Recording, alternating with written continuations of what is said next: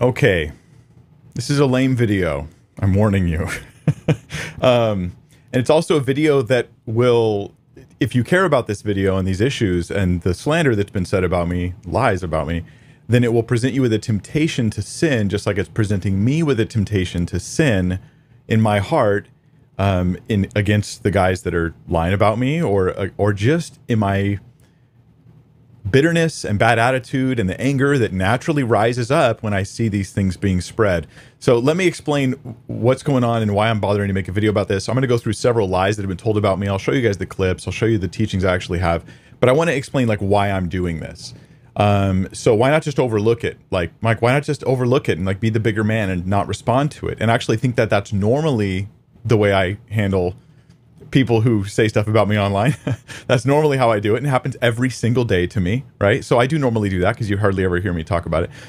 But in this case, there's a guy called Doctrinal Watchdog. That's Doctrinal Watchdog Active, that does like discernment ministry stuff online on YouTube. He has a very small channel. Nobody's heard of it, but he put up recently some videos that were deceptive about me, misleading about me. I tried to correct him and he didn't listen. Then Bible Thumping Wingnut, that's the name of their YouTube channel, BTWN News, which is Tim Hurd, a guy I know personally, just a little bit, not a lot.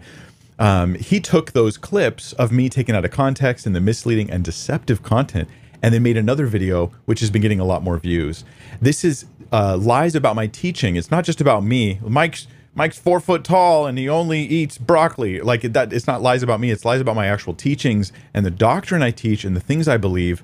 And a lot of people have been emailing my ministry right through BibleThinker.org, my website, have been emailing us and in the comments asking questions. You really believe that, Mike? You're supporting Bethel? Mike, you believe in Chris Vallotton? I always pronounce his name wrong. The prophet of Bethel? You've been slain in the spirit, Mike? I didn't know that. You support those things?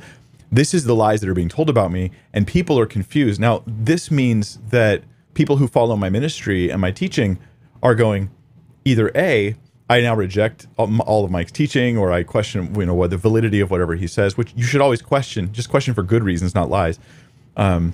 Or B, they're more open to follow Bethel. They're more open to follow Chris Vallotton and his fake prophecy and stuff like that because they think that I'm now supporting those things, right? So it's just, there's nothing good that comes of it. But I know that in 1 Corinthians, when Paul's ministry to the Corinthians was threatened by personal attacks against Paul, he didn't defend himself for the sake of himself. He did, however, defend himself, speak truth about himself, and offer actual, in Scripture, defenses of himself, just as a way of keeping the bridge of ministry open to the Corinthians, because they would lose out on the opportunity to be ministered to by him. And they would be controlled and misled by other people who were trying to bring people after themselves. So here we go. Let's just get started with it. This is the first clip. This first clip has 3 lies about me, so you can hear them. And yeah. Reports the prophet at Bethel Church. Shocking. I'm shocked. I thought Mike was pretty solid.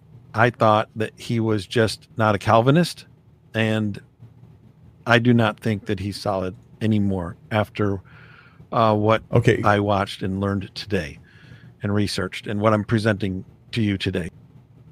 Okay, so one of the issues, I'm rushing through this live stream. I will not spend 100 hours preparing this thing. So this clip did not start at the beginning. I'm just have to restart it. Hey, folks, thanks for tuning in. My name's Tim, the BTWN guy, and you're watching BTWN News here on YouTube. Hey, like, share, subscribe, do all that. Mike Winger and Ruslan's shocking comments concerning John MacArthur and Bethel Church. Shocking to me. If you're asking, hey, who are these people? I'm going to explain that to you. What makes their comments shocking to me? I'll explain that. We'll look at what they said about John MacArthur and what they said about Bethel. Then we'll hear from each of these men their experiences of being slain in the spirit. Yes, both of them being slain in the spirit. And then we will talk about Mike Winger's view on the position of church prophet, which he holds to. Amazingly, we're going to learn that he supports the prophet at Bethel Church. Shocking. I'm shocked. I thought Mike was pretty solid.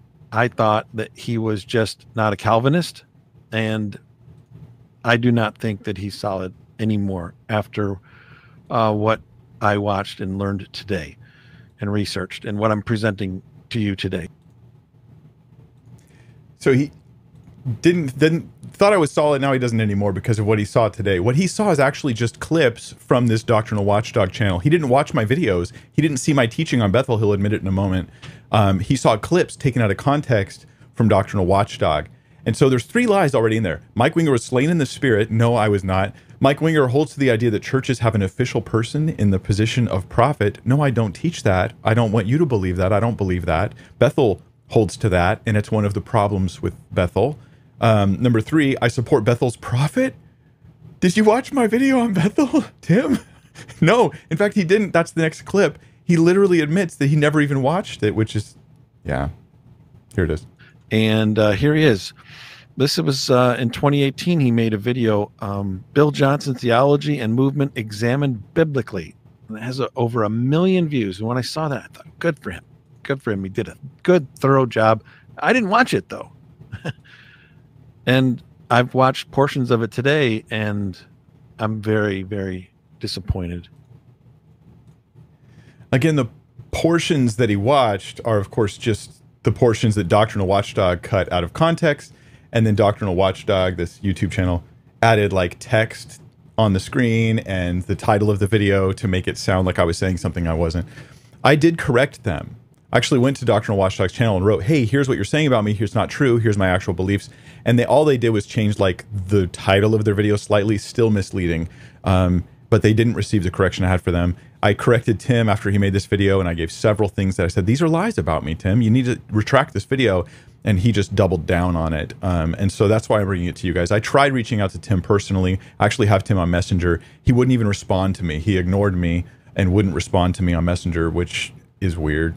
So that's where that's at right now.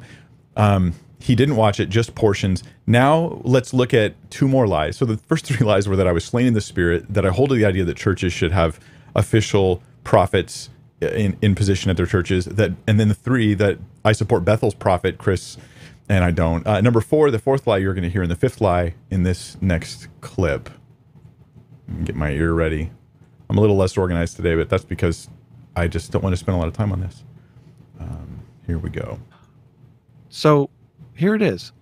This is on a different YouTube channel. Doctrinal Watchdog found this and posted it on their website. It's 6 minutes long. We'll play it, and I will stop it to give comment on it. Mike Winger and Ruslan speak of their charismatic Pentecostal experiences and defend Bill Johnson. You would never call them heretics or wolf in sheep's clothing, right? And I think that's we don't see that enough in terms of engaging with folks that are a bit more charismatic, that it's always their heretics, their false teachers, their wolves in sheep's clothing, that the tongues are pagan. Like I remember reading John MacArthur's study Bible commentary, and he reading through 1 Corinthians, and he's like, yeah, this was a pagan thing, it's demonic. And I'm just like how is this so wild? But in your video regarding see Mike's response to that, agreeing fully with Ruslan. John MacArthur's very off base on his take of Bethel Church, and Ruslan was giving a review of how much he appreciated Mike's review, the one that I showed you has over 1 million views. Bethel, you were extremely gracious in not questioning their salvation and not questioning and not calling them heretics and false teachers, which is always thrown around loosely about everybody. This person's a heretic. It's always about a secondary issue. This person's a heretic. This person's a false teacher. This person's a wolf in sheep's clothing. I get called that all the time. that's hilarious that you would get called that. So, all right, in this clip, what we're getting is there's a difference between what me and Ruslan are talking about and what Tim is talking about. So Ruslan is saying, he says that MacArthur and many others, they treat anybody who speaks in tongues today as though they're like, this is what Ruslan says. Okay, it's not even a claim I made. They treat charismatics and anybody who maybe speaks in tongues or something as though they're actually demon possessed. And so they just start calling them like, maybe you're false brothers. Maybe if you spoke in tongues, maybe you're just not even really a Christian at all. And I don't know for sure if MacArthur does that in his study Bible. I don't know that. When I nodded my head in agreement with Ruslan, as an active listener. You ever do active listening? You're listening to someone, they talk, and you go, "Uh-huh, yeah, yeah." Does that mean I agree fully with every single thing you've ever said in this time? And no, obviously, it doesn't mean that. It's just weird. But Tim's response to the MacArthur stuff is interesting because Ruslan, just for clarity, Ruslan's talking about MacArthur's 1 Corinthians commentary, and that in the commentary, he embeds in it this cessationism. And according to Ruslan, I don't know if this is true, this idea that Christians today who practice these things have like some sort of demonic or pagan type thing going on if they speak in tongues, for instance. Now, that does sound possible because, at least at the Strange Fire conference, John MacArthur did. There were some things they said in that conference that were like, "Wow, that was really like you kind of made it sound like half a billion Christians around the world are like not really Christians based upon your standards." And that's what Ruslan's happy about. He's happy that I don't do that. That I don't just casually say that, "Hey, nobody's saved if they do X." Like say, Calvinists, I disagree with. You're my brothers and sisters in Christ. I disagree with you, but you're my brothers and sisters. I get it. And this is really what I'm in trouble for with Doctrinal Watchdog and with Tim, is that primarily the biggest thing that they say about me that's true, that's not a lie, is that I really do think that a lot of Christians are real Christians, even though they have major issues in their lives.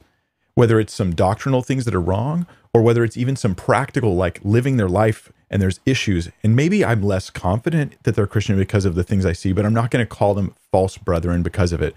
I've done this with several people who are even prominent teachers, like Joel Osteen, who I've got reason to wonder whether that guy's really saved or not, but I lean hopefully on the side that, he does seem to proclaim the true gospel of Christ. And if you say he doesn't, show me specifically where he says how you get saved is XYZ, and it's not the actual biblical gospel. Like, I haven't seen that, so I can't say that. And many are so quick to just call others false brethren, fake Christians, because on a secondary issue, they differ than us. This is what I'm in trouble for, okay? Fine. Then make a video about how bad that is and how much you don't like my teaching there and how you think it's not right, and show it in Scripture. Don't add a bunch of other lies in there, which is unfortunately what's happening with this. So here's another clip on this. Notice what he says. We just said we disagree with John MacArthur's commentary. But if you'll look at what actually is claimed about me, what people are being told about me through Tim Hurd, Bible Thumping Wingnut, and a Doctrinal Watchdog, I consider them my brothers too. That's the thing. I consider them my brothers. I just think that they're just making some big mistakes here. What people are being told by them, though, is that I trashed John MacArthur, and and this is the crazy part, that I defend a false gospel. Those are their words, not mine. Listen to the clip. This is crazy. But Mike Winger and Ruslan trashed John MacArthur while defending Bethel's false gospel. That sounds like, no, that's crazy. Mike Winger defend Bethel's gospel and trash John MacArthur? That can't be right. But he's going to go on to say he does think it's right. Like, that is what he thinks I have done, is I've trashed John MacArthur. All I did was nod. Like, Ruslan made all these statements about a 1 Corinthians commentary, and I went, yeah. And then that was me trashing John MacArthur. I disagree with John MacArthur. I'm going to play a clip in a minute of some stuff. I was asked about John MacArthur during a Q&A one time, and I actually offered my thoughts on John MacArthur. I'll share that, not just in a minute, but a little bit here after we get further down the road. So you can hear me. And I haven't changed my thoughts because I'm trying to get away from the exposure I've had from these discernment guys. Rather, this is just my actual thoughts.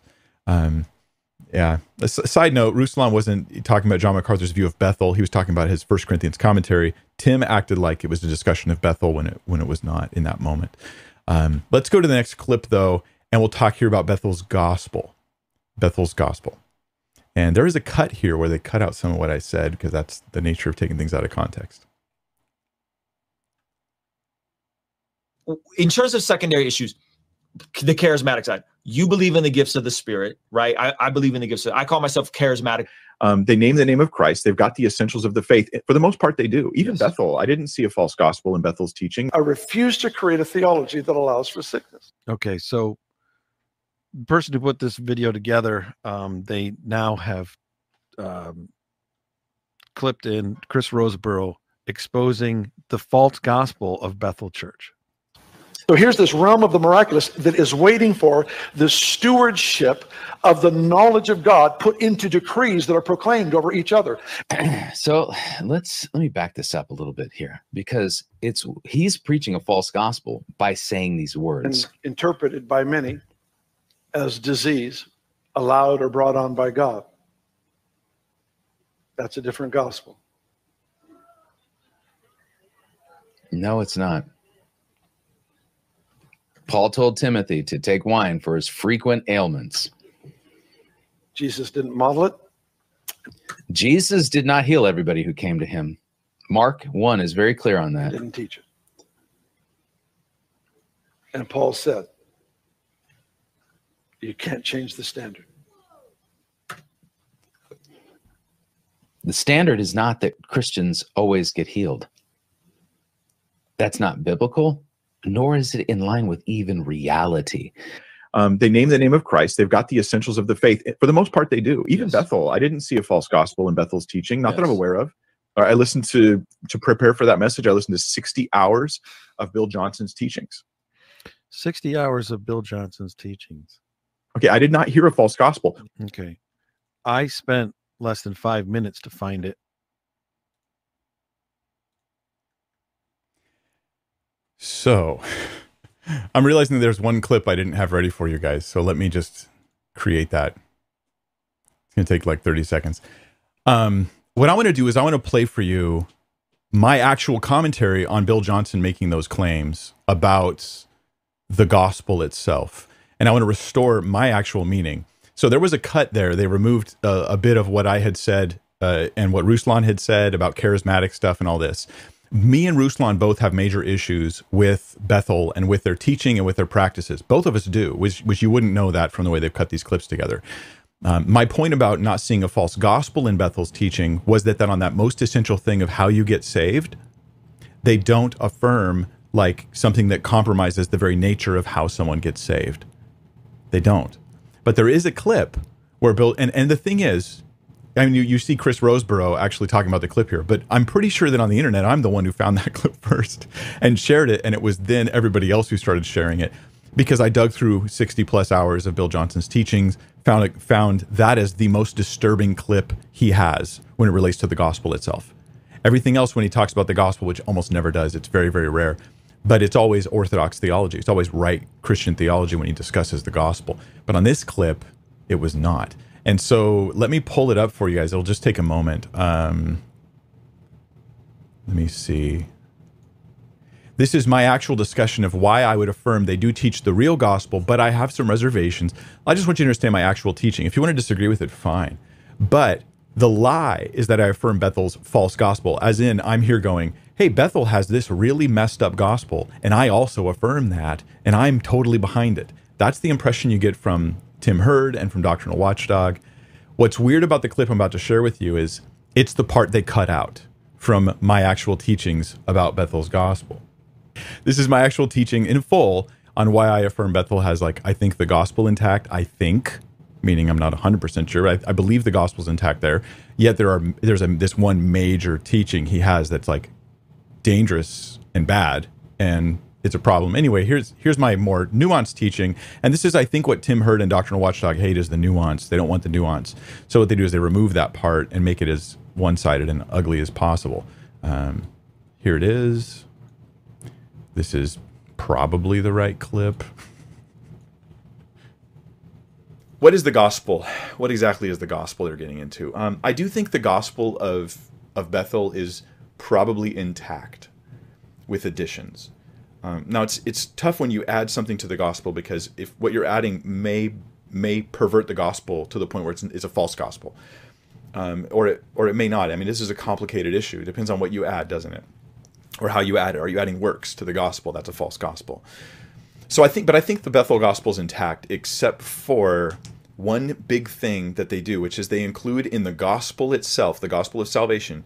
Now, the heart of the gospel, right? Jesus' death and resurrection and our faith in him for salvation. That's the heart of the gospel, for eternal life in Christ moving forward into the future. But to them, the gospel includes something about healing today, right now. Not just the idea of healing. It includes you will be healed today, right now, in the name of Jesus. God wants to heal everybody.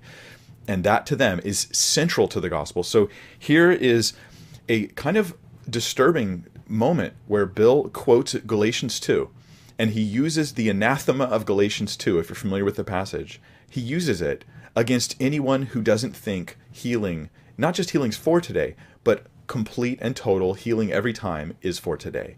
They're anathematized, which is to say they have a false gospel. Let's listen to this. I refuse to create a theology that allows for sickness. Now here we got a problem. Only one. It's a small one.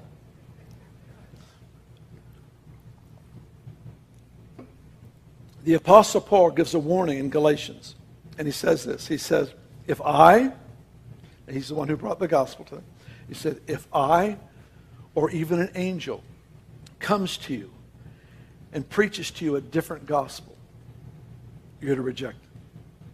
That's amazing. An angel shows up, and he brings you a different standard, a different gospel. Reject it. He says, even if I come back to you and I change my mind, don't pay any attention to me. All right? What gospel is it? It's the gospel of Jesus. It's the gospel of the kingdom. Okay.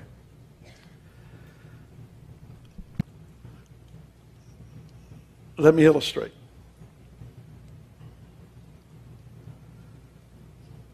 Paul refers to his thorn in the flesh, which has been interpreted by many as disease, allowed or brought on by God. That's a different gospel.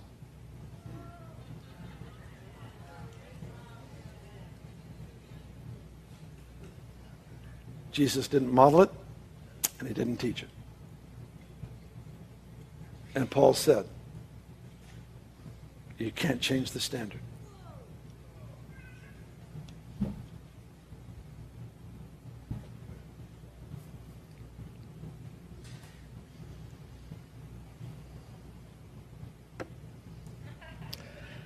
That felt good.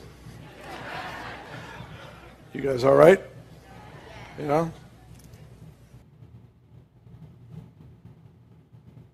Yes. What he's doing here is he's actually saying you're anathematized, which means you're not just cursed in the sense of like something bad will happen to you. No, you have a false gospel if you don't teach that Jesus always intends healing every time. In fact, he even hung it on the idea. Some people teach that Paul's thorn in the flesh was a physical thing, was a physical illness or disease. It was definitely a physical ailment. Like, I don't see how you can get away around this. It was a physical ailment. That's the text. That's what it says. It was some sort of, I'm not perfectly healthy and prospering right now. Like, there's no way around it. It had to have been, even if it wasn't a disease, right? If it was like a limp or just, I don't know, some giant splinter sticking out of his side, like, it still was not perfect and whole and healthy. But if I teach that now, I'm anathematized according to Bill. I've brought up a false gospel according to Bill Johnson. Okay, so how extreme is this? Does this mean that Bill's not saved? Like, I'm not sure. This is such a weird theology and such a strange thing to do that I don't really fully want to go there. I want to offer the I don't know, like the kindness, at least, you know, human kindness of saying, no, maybe he's just wrong, but he's still saved there. And I sure hope so. And I think he probably is, but God knows. Okay, so the difference between what I actually said and what Tim Hurd and Doctrinal Watchdog claim I say, which is a lie about me and a lie to you about the things that I believe and that I teach and that I promote, which would lead some of you to discount me and others to actually follow Bethel because you respect me more than you respect Bible Thumping Wingnut or whoever else, right? And I mean, that's as dangerous anyways. You don't want to just go with whatever teachers you respect and just run with their thoughts. Like, you need to see it in Scripture. At any rate, the lie that they were telling about me was I defend Bethel's false gospel. Actually, what I said, and it's nuanced, right? And people who take things out of context love it because they find these nuanced clips because they just pull out the nuanced part and make it one-sided. What I actually said was, hey, Bethel has this thing. It's connected to the gospel. It's horribly false. It makes me pause in affirming that they have the real gospel. But since they have the essentials that I would consider essential, right? the death and resurrection of Christ, the need for faith in Christ for salvation apart from works. They have those types of essentials. They do care about holiness in the life, things like that. Then I'm thinking that maybe this is an addition that has not invalidated the gospel because it's such a secondary issue. They're making a big deal about it. They shouldn't, but that, perhaps they are still saved, and I'm going to be hopeful that that is the case. Sorry, I'm losing my earbud here. That's my actual belief. Do I defend Bethel's false gospel? In no regards. Like, if you were to say that gospel makes their entire gospel false, their statement from Bill about the gospel, that makes their whole gospel false, then I reject the whole thing. I just don't come to that conclusion, but I would reject the whole thing if that's the case. If instead you were to say, oh, you're able to separate this wacky belief from the essentials that they affirm, then I'm affirming the essentials and I'm saying they have those. I'm not, and at no point am I defending Bethel's, quote, false gospel. The weird thing is that, Tim, this is in the clip that you played of me. It just cut off before I said the rest. When it said, like, they affirm the gospel, you just play the rest of the clip. You have me explaining what I mean there. And that's all it would have taken. So let's do the next clip. But Tim didn't watch my teaching. It was Doctrinal Watchdog who pulled this clip out. Tim never watched my teaching. He watched the clip from Doctrinal Watchdog. I think Doctrinal Watchdog is more at fault here for pulling it out of context in the first place. Now we get to the idea of tongues and being slain in the spirit, and we'll look at that stuff.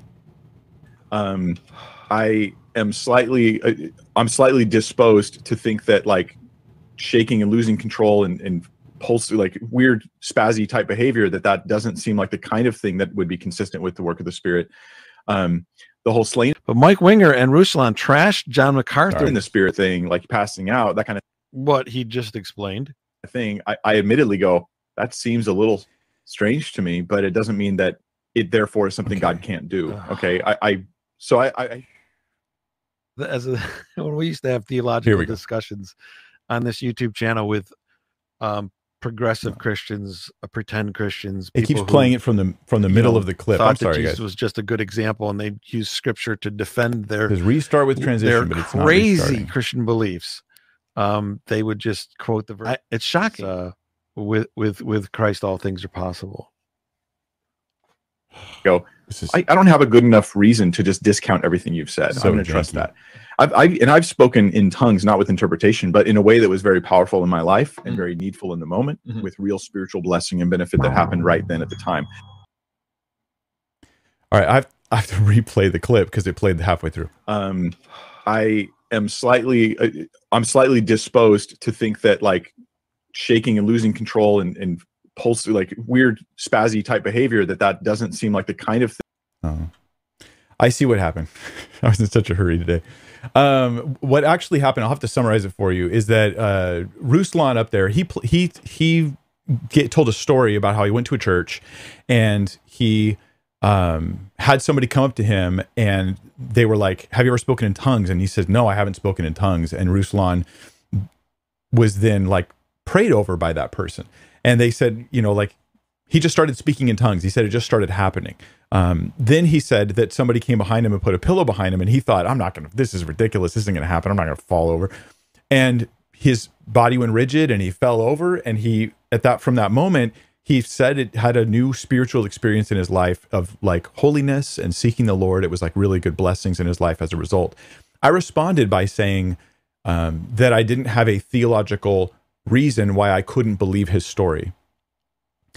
This is taken by Tim, because I don't have the whole clip. I guess I messed it up. Oh well. This is taken by Tim Hurd and Doctrinal Watchdog to be me affirming that being slain in the Spirit's a good thing, and that I think being slain in the Spirit's totally okay. Now, as you listen to me explain right after I affirm that with him, I don't have a theological reason I can't believe your story, means that it doesn't break my theology to believe that one person had a genuine experience that looks like something like being slain in the Spirit, or certainly involves tongues, which obviously many people in Scripture have that experience. But it doesn't mean that I am okay with the practice in general, which is why I made sure to add in the interview my discussion about why I think this is inconsistent with several things. I have clips down below where I talk about my whole slain in the Spirit teaching. I have video clips down below in the description where you can click on that and see that for years I've been saying, and I still affirm this, that I don't think that this is consistent with the work of the Holy Spirit as I see it in Scripture. So the way I parse this out, where I have stories where someone like Ruslan gives a story, and then I have my own understanding of scripture, like the fruit of the Spirit is self-control, and the spirit of the prophets is subject to the prophets, these verses that seem to refute the idea that you're going to lose all control and fall over and stuff, or speak in tongues and you can't stop. How do I take the stories of individuals and then the scriptures? Well, with the scriptures, I'm going to say, I will say that I think any church that makes a rule or a practice, a general practice of doing things, has an extra biblical practice that seems inconsistent with scripture. That is, I do not support being slain in the Spirit. But an individual who might be in that environment, could God meet them there in the midst of what's a strange practice, but is still sincere people seeking the Lord? Yes, I think that's true. And that's why I can affirm that I'm not going to push back against Ruslan's story. But if Ruslan came to the church, your church, my church, some other church, and starts trying to tell everybody they have to practice the same stuff, which he wouldn't do, I'd be like, hey, stop it. Just because you had some unique experience, maybe God was just being gracious to you and meeting you there, don't try and push that on everybody. And that's if the experience was real. Do I think slain in the Spirit's real? No, I don't, generally speaking, think it's real. I think it's fake, which is why I share my story. You will hear in a few minutes, actually, where I was slain in the Spirit. Oh my goodness, the weirdness of it all. So what you're seeing me handle with this Ruslan interview is a delicate situation. Theologically, I lean toward it not being something God generally does, but he could meet Ruslan there in individual experience, and I won't think that breaks my theology the way it does for a cessationist.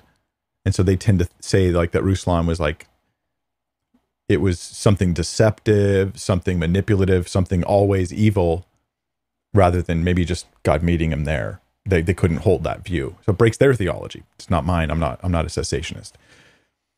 So the comparison of me to progressive Christians who say all things are possible is ridiculous. You guys, I have tons of content on progressive Christians. You just check it out. If someone wants to disagree with me on cessationism versus like believing in the ongoing possibility of the gifts of the Spirit, even that, I'm on the charismatic scale. I'm on the narrow end, right? Not like over here, people who think like every church should have people speaking in tongues and prophesying all the time. Like I'm not in that camp. But if you want to disagree with me there, make a video about that. Don't make a video pretending that I support slain in the Spirit stuff when I don't. So my slain in the Spirit teaching is available in the links below. Let's go to the next one. This is the supposed summary. So after playing these clips, Doctrinal Watchdog's video puts text on the screen and offers a summary of my beliefs. And they're exposing me. The problem with the summary is that it's mostly false. So let's play that clip now. Yeah, I don't know how that happens either, Mike, because I think there's supposed to be interpretations. So to recap, Mike Winger is a charismatic who speaks in tongues, says he believes people's testimonies about being slain in the Spirit. He and Ruslan are happy to trash John MacArthur in the same video while defending Bethel Church. That surprised me. I've got more, but I hope that you will comment below on what we've covered so far. It actually said defending arch heretic Bethel, Bill Johnson of Bethel. He skipped those words. All right. Am I happy to trash John MacArthur? Literally, I went, yeah. Let's look at what I've actually said about John MacArthur. And I do disagree with him on 1 Corinthians and speaking in tongues and several other things, but that doesn't mean I'm trashing him. That's obnoxious, and I don't think John MacArthur would think that. Anyway, here's me actually being asked about John MacArthur. This is years ago, as pretty much all the clips I'm sharing with you are old, showing that these are not things I'm making up. I'm just trying to share with you my actual teachings. So I'll take another question.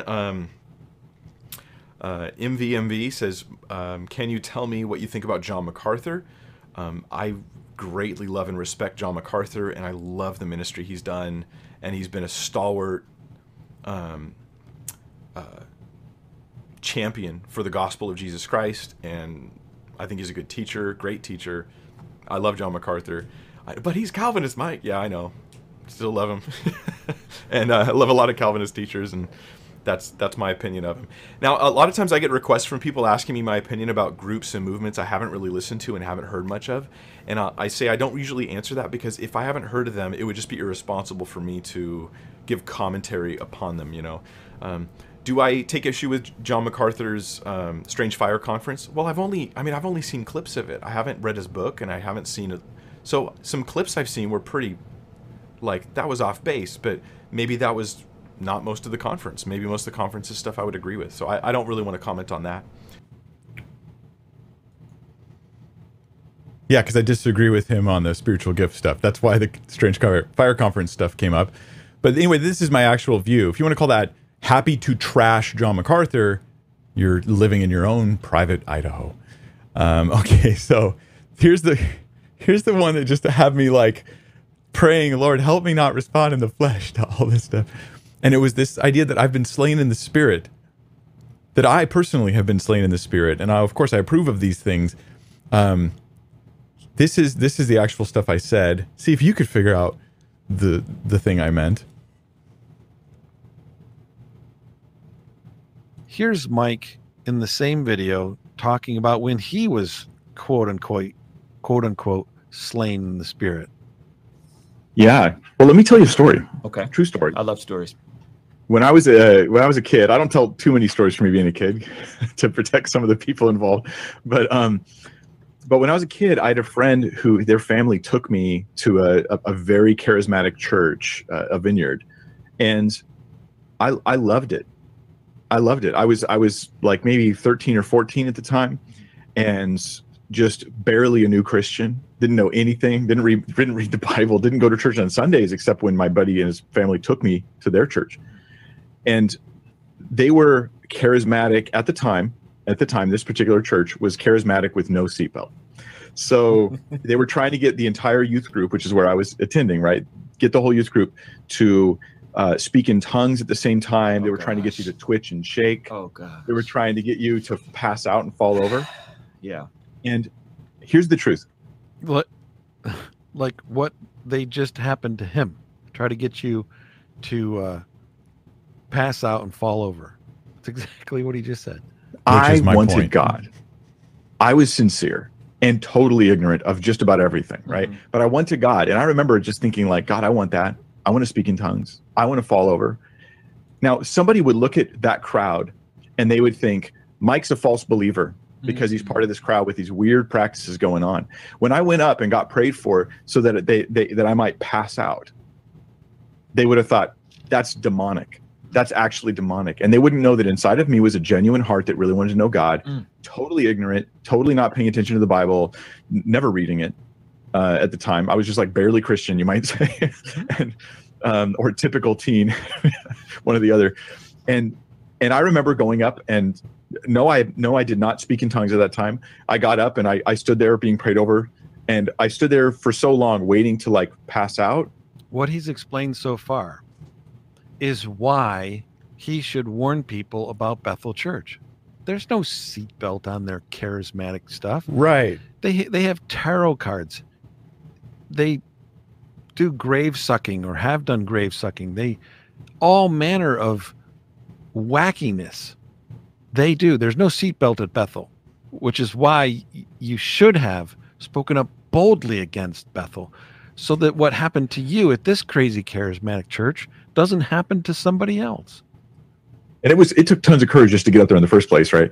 And then the guy next to me who was like, there's a guy guarding you. He's there to catch you, right? Maybe they'll touch your shoulder so that you'll know that they're there. And he just started sighing. He's like, it didn't work. He's like, this is taking way too long. And I became very self-aware and embarrassed. And so I just checked to see if he was there. And then I just like, oh, you faked it! You faked it! Yeah. I don't know why that's funny. It's tragic. Yeah, it is tragic and funny. It's both. Things can be both. I don't know, man. If you can't laugh, that's your problem. So the weird thing is that he's watching me say this to a charismatic who has a largely charismatic audience, after the same charismatic, Ruslan, had just told me about his charismatic experience with being slain in the Spirit. And I explained in a story of how I experienced that, and it was fake. And it was not real. It was not the Holy Spirit. It was peer pressure and ignorance and lack of scripture and uncareful teaching that was not grounded in the Word of God. What does Tim think I'm trying to accomplish as I'm talking to charismatics about something that happens in the circles where there's too much, not all charismatics are like this, but where there's too much focus on these spiritual experiences, slain in the Spirit, shaking, falling over and losing control of your body, and that it leads ignorant and sincere people into fake and false experiences that are supposedly spiritual. That was my whole point. That was my whole point. But he, in the beginning of his video, remember, I played that clip. That was the first clip I played. He says Mike Winger and Ruslan, both of them say they were slain in the Spirit. I said the exact opposite of that. This is completely a lie about me. And most people will watch the beginning of this video and never even watch the rest. They'll just think, oh yeah, the clips are probably there. And then of course the rumors will spread. But this will cause some to, if they respect me, to think that being slain in the Spirit is something they could totally, oh yeah, totally, it's totally cool, no problem. Let's build our church around that. And others who, if they don't have that much respect for me, to just dismiss my teaching, and I lose an opportunity to minister to them. And I lose the benefit it has in their lives. Which, who wins in this? Tim Hurd, who wins? Okay, nobody wins in this scenario. No Christian is being warned against any false teaching, because there isn't false teaching to warn against. No Christian is being helped by this. This is just an assassination thing, and it's unfortunate. Now, this is where I want to remind you. I opened this video by saying that your flesh and my flesh are tempted here too. Like Tim and Doctrinal Watchdog are already in sin in the stuff they're doing. That's just the reality of it. They're lying, they're deceiving, and they won't receive correction, and they won't respond to being shown that they're wrong. So far, maybe they will. Maybe after this video they do. My temptation and yours is to further cause more division over these issues. It needs to be dealt with. It needs to be addressed. But my temptation is to hold a grudge against them after I've done this video and I've cleared up the air, and I'm just going to let it go. Okay, but yours is going to be either to feel like you're in my camp or you're in their camp. And I want to say, don't be in a camp. Just get clarity and truth, and that's it. Get clarity and truth, and then have a hopeful, loving attitude towards both sides, whether you agree or disagree or whatever, because the disunity and the division is one of the dangers and temptations of all this. In fact, some of you are in the chat right now going like, unity, we need unity. You're just causing more division by not paying attention to what's actually happening and just screaming for unity.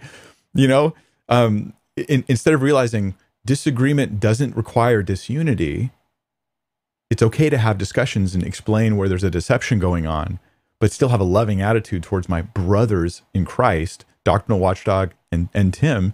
I think Tim's wrong. I mean, I know he's wrong when he talks about my beliefs and he says things that aren't true. But it doesn't mean I despise him, hate him, last night I was just walking and praying outside, I go on walks each night, helps me fall asleep. And I was praying for Tim. I was praying for Doctrinal Watchdog, that I would bless them. And this is not because I have such incredible love in my heart. It's entirely because Jesus told me to do so. And I'm trying to stir up love where there isn't enough.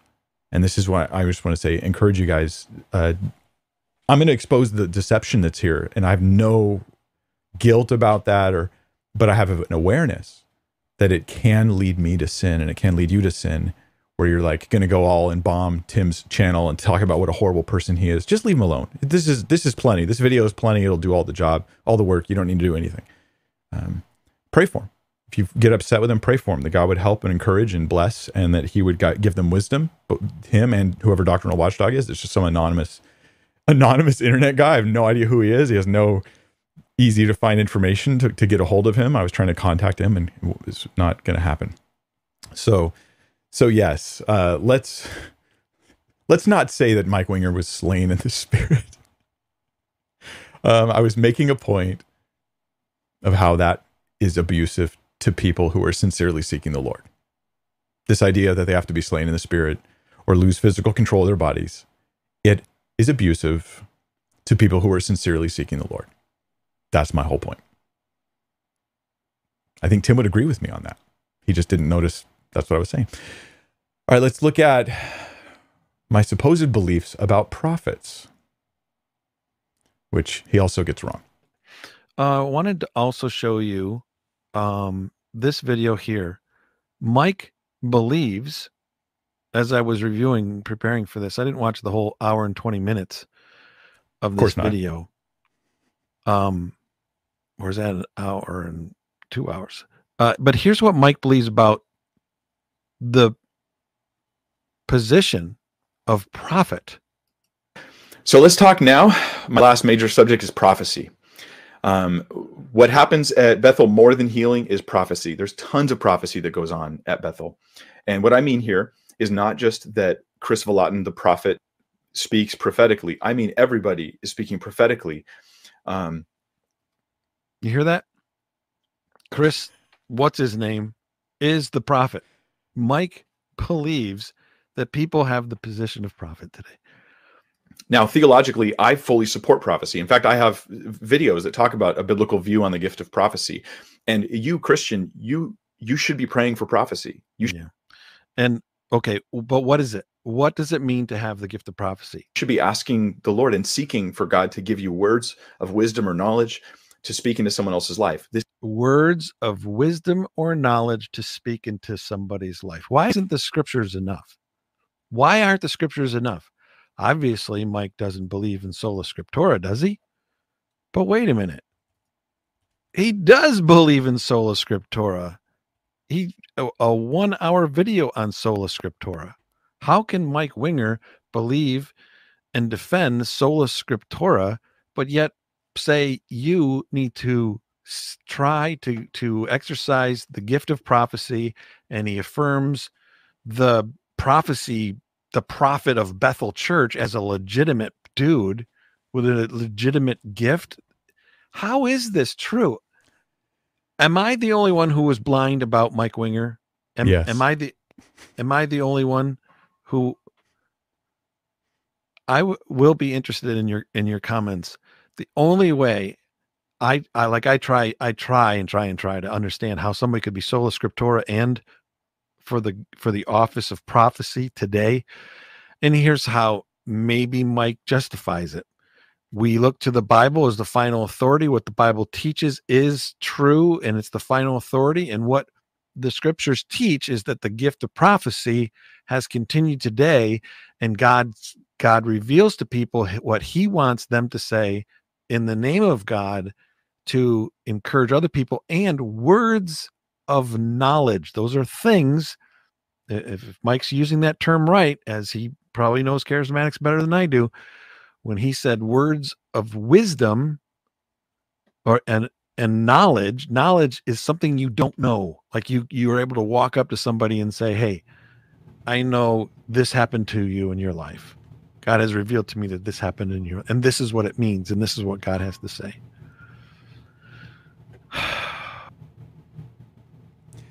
There's so much in there that was not true. It seems as though Tim thinks that when I said Bethel has a prophet named Chris Vallotton, man, I know I said his name wrong in my original Bethel video every time. It was not on purpose. Vallotton? I'm sorry. I apologize. Anyways, what Tim's thinking is that when I said that Chris is the prophet of Bethel, I'm affirming that it's a legitimate position, right? That's what he says. It's a legitimate position that I affirm it's all real. And when I said there's tons of prophecy happening at Bethel, then I'm affirming that it's real prophecy. But if he watched more than the clip Doctrinal Watchdog hijacked from my stuff out of context, he would have heard me saying that the majority of the prophecy happening at Bethel is fake. I wasn't saying true prophecy.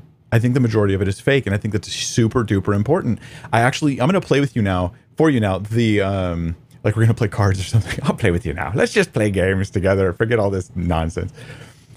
These are my real beliefs about Bethel prophecy, and it's literally coming from the same video that he says he didn't watch. Before he decided to rebuke me and my ministry, didn't even watch my video on Bethel, yet he's talking about my teachings on Bethel. All he watched was Doctrinal Watchdog's clip. But this is what's wrong with discernment ministry. Not all discernment ministry, right? I do sometimes stuff you could call discernment ministry. But it's when you don't do your homework and you don't look and find out what people really believe and really teach so that you accurately, instead you flip a switch. Here's what I think happens. I think what happens sometimes is we flip a switch and a person goes from good guy to bad guy in our head. And when they go from good guy to bad guy, we view everything they say through the most negative lens possible. And then all you need is a tiny snippet. I don't need to give you the benefit of the doubt. You bad guy, right? Like, you're a bad guy. I can just take the tiny little clip. Doesn't matter what the rest of the context was. And if someone comes to defend you, they're probably evil too. And so it's not about discerning accurately what is their teaching and what are they saying. It's more like find the bad guys and then make sure everyone knows they're bad. And that's the whole story. But the way you find them is through anonymous doctrinal watchdog clips, and you don't listen to the full context. So here's my actual teaching on Bethel. I'll let you actually listen to what I teach, and this is just from my Bethel video, right? Is Chris a legitimate prophet? Do I think churches should have people in the position of prophet? No, I don't. I don't believe that. And then I'll answer why aren't the scriptures enough? This ridiculous statement by Tim. So I'm not attacking prophecy. I'm here pointing out a concern I have with Bethel in particular. Listen to this video where he describes how he got people to start prophesying. Remember, Bill was in Weaverville before he came to Bethel. And in Weaverville is where he first saw the movement taking place, first saw the gifts of the Spirit flowing. And so this is how it happened. I want to pray for this prophetic anointing. You guys would laugh if you knew how. In fact, I'm just going to tell you. I can actually go a couple minutes over in this service. I don't in the other one, but this one I can. Yeah. You know how we started the prophetic in Weaverville years ago? There was zero prophetic. Zero. There wasn't a prophetic mouse. There wasn't a prophetic flea. There was zero when we moved there. So I'd get men, sit around a table. And I'd turn to the one on my right, I'd say, if Jesus were to walk in the room right now, what do you think he'd say? And they'd go, I think he'd say. And I'd go to the next one. We'd go all the way around the room. And after we got all the way around the room, I'd say, do you realize that you all just prophesied? And they're like, oh, it's that easy. See, when you strive is when you miss it. It's when you relax in who you are, abiding in presence, abiding in his voice, it becomes very natural to speak words that are life-giving.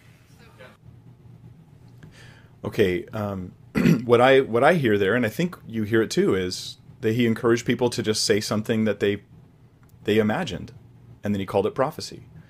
And he tells them that's how it started. That's how it started in Weaverville. We just got people around and we just said, just say something, man. Say something nice that maybe Jesus would say if he was here. That's prophecy. Is that prophecy? No. No. Is it wrong? No. But it's wrong to call it prophecy.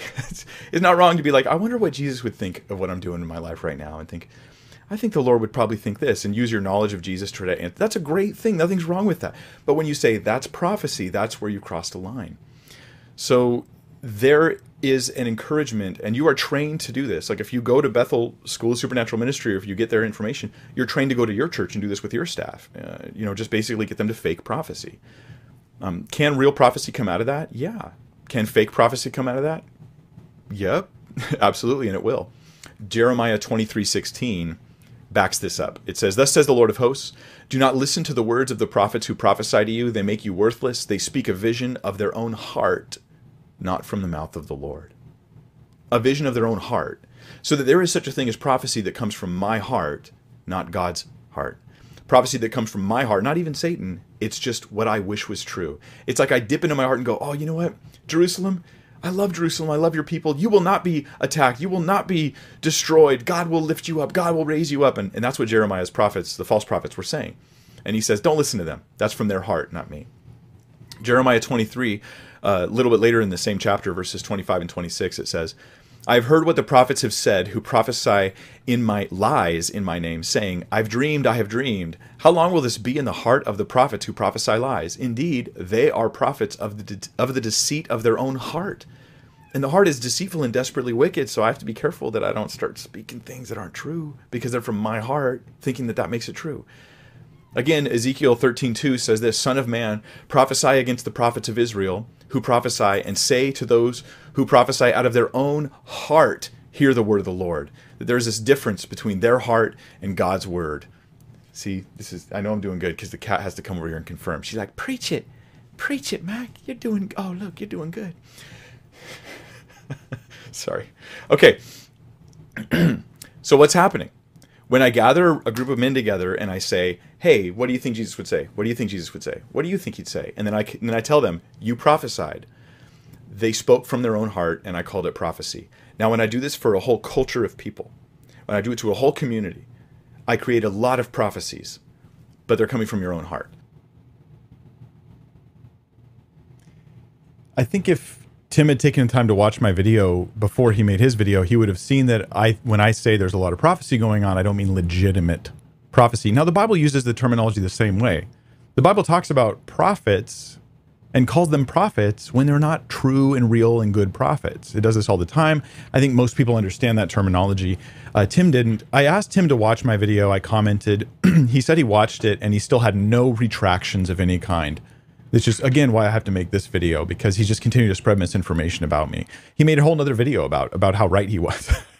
and there's several videos now on his channel about me. There's like 3 in the past couple days, or a few days. And Doctrinal Watchdog has like increasing numbers of videos maligning me and just misleading people about me coming out every couple days, it seems now, which is fine. I mean, that's obviously, their videos about me are getting more views than they usually get on their typical videos. Go figure. So, yeah, so here's the lies, literal lies that Tim Hurd told about me and didn't retract even though I confronted him about it, which is a serious grievance. And I do think he should apologize, put up a new video explaining how he was wrong. If you want to disagree with me on other issues like cessationism, fine. But Chris is not the prophet, or in a real sense, he's not a prophet. If you want to say, is he a false prophet, Mike? Well, yeah, like that's what it is when you have a bunch of prophecies that aren't real. Like, but does that mean he's not a Christian? That's where a line I don't fully cross. You might think I'm a wimp or weak because of it. You're just not listening to me. Right? Like Kenneth Copeland, not a Christian. Chris, I'm not sure. Okay, and because I'm not sure, and because he affirms the true gospel, the things that are essential, and his issues are all on things that are secondary. They're important, but they're secondary. I'm not going to deny his actual salvation. I think that even a genuine Christian can be radically deceived and misled. If you don't believe that a real Christian can be very deceived and misled on even spiritual issues, then I understand why you would say he's not a Christian. I don't hold that position. I don't hold that view. So we disagree on that, and that's fine. Make a video about that even. Go ahead. But don't turn into something that's deceptions about me and my beliefs and my teachings. Do I think churches should have official prophets? That's what Tim Hurd claimed. No, I don't. I don't agree with that. I think that's wrong. And I have videos stuff on that as well. I've never affirmed that. And why aren't the scriptures enough is what he said. And he then answered his own question. The bottom line is that scripture definitely says, like I'll read it to you, 1 Corinthians 14, pursue love and earnestly desire the spiritual gifts, especially that you may prophesy. Especially, this is the only reason why I tell people you should desire to prophesy, you should pray for prophecy, because scripture tells us to do that. The cessationist looks at those verses and they say, but that's not for today anymore. That was for the Corinthians, that was for the first century, the early church, but once we got the Bible, that stopped. The problem is they don't have convincing scripture to prove that that's true, right? So I'm literally just echoing scripture. So why did Paul say desire spiritual gifts, especially that you may prophesy?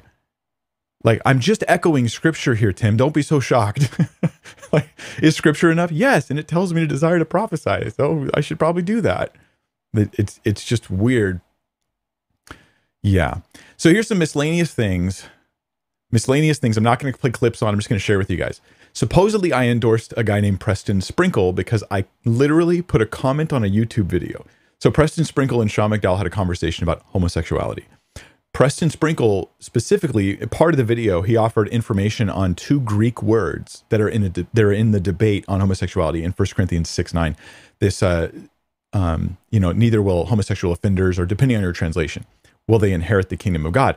And so the pro-gay movement, pro-gay supposedly Christian movement wants to say that those words don't mean, they don't mean gay people or people who are participating in same-sex sexual behaviors in general. They're only talking about like pederasty or men sleeping with boys. That's all it's really talking about. Preston Sprinkle brought information and research on those two words to show that that's not true, that it really encompasses all same-sex sexual behavior of all kinds. That would be affirming the traditional Christian view. Doctrinal Watchdog doesn't know this because they don't know how to read things, listen to things in context. Tim Hurd, I don't know what he thinks about this. This isn't something he commented on. I commented on that video, that discussion with Sean McDowell. I said, oh, that was some interesting conversation. I'll be checking out his work because I want to see his work on those two Greek words because they're part of the center of the debate. And I'm always interested in more information on arsenokoitai and malakoi, I think are the two Greek words. It was close to it. Similar to those words. And I was interested in more of that. So I literally put a comment in a video. I don't know anything about Preston Sprinkle. I don't know if he has other weird views on other issues, at least at the time I put the comment up. Yeah, just interested. But then Doctrinal Watchdog put up a video of me with the clip of my comment and titled the video like Mike Winger endorses Preston Sprinkle. So I commented on the video. I was like, Doctrinal Watchdog, I don't even know who Preston Sprinkle is really. I don't endorse him. I don't know his teachings. And then so they changed the title to like Mike Winger's highly impressed by Preston Sprinkle or something like that. And then they played a clip with that of Preston Sprinkle saying that he uses false gender pronouns as a way of being hospitable to people, something I disagree with. I don't do that. But it implies, right? The implication is that I'm supporting whatever else Preston Sprinkle says. I know he sounds like he's coming from like some sort of book, Preston Sprinkle, but his name. But I don't do that, right? Then he was like, and you support Revoice. And I was like, what's Revoice? So I look it up, and it wasn't what Doctrinal Watchdog said it was. So I pointed that out to him in his comments, and he goes, now Mike's defending the Revoice movement. And I'm like, I'm not defending them. I just said they aren't what you said they were. Look at their statement of beliefs.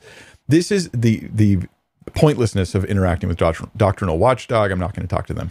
So, what else is there? I supposedly, according to Doctrinal Watchdog, I agree with Andy Stanley that we should unhitch from the Old Testament because I said Christians are not under the Ten Commandments.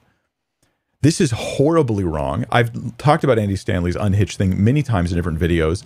I think it's terribly bad. I think Andy Stanley is a generally bad teacher for us to listen to because of his stuff he's been saying over the past several years, especially on unhitching from the Old Testament. At least get my beliefs right. But when I say we're not under the Old Testament law, I'm literally saying the same thing John Piper says, that Christians are not under the Ten Commandments, but we still can't lie, steal, cheat, murder, commit adultery, covet, have other gods before. It doesn't mean those morals don't apply to us. It means that we're not under the Ten Commandments, and that it's not by virtue of the Ten Commandments that we have to obey those truths. Anyway, this is not a controversial view, really, and it's held by many very well-respected, in this case, John Piper, Calvinist theologian. So Doctrinal Watchdog, it seems, doesn't understand the breadth of theology that takes place in the body of Christ outside of perhaps their own little circle. And this causes them to think there's a lot more bad guys out there than there really are. And that's one of the problems with discernment ministry is you think, if I discern you're different than my local church, you're a bad guy. There's a bunch more, but I'm done. That's all the stuff I'm going to respond to. Here's the lessons we can have from this is check the context. When you see a teacher that you think, and if you think this of me, right, that you think is a solid teacher, you don't agree with them on everything, but you think they're a solid teacher, they definitely have the essentials down, and they seem like a reliable and careful Bible teacher. And you see a clip of them taken out of context, showing something that seems like, wow, I can't believe they taught that. I didn't know they believed that. Go find it in the context before you believe that about them. Because I have hundreds and hundreds and hundreds of hours of content online. There is going to be hundreds of things you can take out of context to make it look like I'm teaching something I'm totally not. Those who actually know my teachings know the difference, hopefully. But this is how paranoia and pointless division is created. In the end, I'm done. I just wanted to clear up the errors and the lies that are being said about me by Tim Hurd from Bible Thumping Wingnut and Doctrinal Watchdog and his 10 different YouTube channels that he has with all different versions of the same names. I just wanted to clear that up. I hope they retract their videos. I hope they come out and say, hey guys, I'm sorry we misled you. But I know personally, I've received messages from many people. Mike, I'm unsubscribing. Mike, I can't follow you anymore. I don't care about the numbers on my channel, but I do care that here's somebody who is being ministered to by this ministry that I poured my entire life into. And now, because of a lie about me, they will no longer be ministered to. And perhaps they'll start following this doctrinal watchdog guy and following Tim Hurd, who are willing to malign and misrepresent others and create bad guys where they don't exist, and make Christians, make their circle of who they can be ministered to get smaller and smaller and smaller and smaller until it's only Tim Hurd and Doctrinal Watchdog and John MacArthur, because Tim Hurd likes John MacArthur. Then that's it. Everybody else is dangerous, right? Everybody else is compromised. Everybody else is, there's some clip of them that you didn't know about. So yeah, that's it. I'm done. I'm washing my hands of all this stuff. Like, I'm not even going to think about it after this. So please, you guys, listen, you don't have to console me. I've been getting lied about online for years. This is nothing new. It happens every single day. Atheists make videos doing this to me all the time. Clips out of context with their own commentary to vilify me as much as possible. I don't respond because their followers aren't even watching my content. Like, I'm not losing the ability to minister to somebody, right? Maligning is one thing, but maligning from Christians who say they're doing it in the name of Christ, in the name of good doctrine, that's a little different. That's something I think I should respond to for the sake of those who be misled by them. All this to say, there's the truth. I'm not going to let it lead me into sin in my heart towards those guys. I'm not going to obsess over it. And I hope that you don't either. I hope it doesn't have that effect on you either. But I also hope that you are able to discern the reality of what was, at least what I'm teaching, whether you agree with it or not. At least you know what it is I'm teaching. Disagree with me on what I really teach. That's a good idea. There's a novel thought. All right, well, I'm going to go ahead and pray. Lord, we pray for Tim Hurd and whoever is behind the Doctrinal Watchdog stuff. We pray that you would give them wisdom, you bless them, you let them know that if they do come to a place where they realize that they've been lying about me and maligning me and that they're very much in error there, that they would come to that place and then realize that your grace is there for them, that your kindness is there and your forgiveness, and that I will bear no ill will or bitterness towards them. Lord, we pray that they would not have that reputation carrying with them, that others would be willing and quick to let it go and recognize that they've learned and grown. And we just do pray for that. We pray that this would not be a cause of more division, but of somehow, by your Spirit, of more unity. In Jesus' name, amen.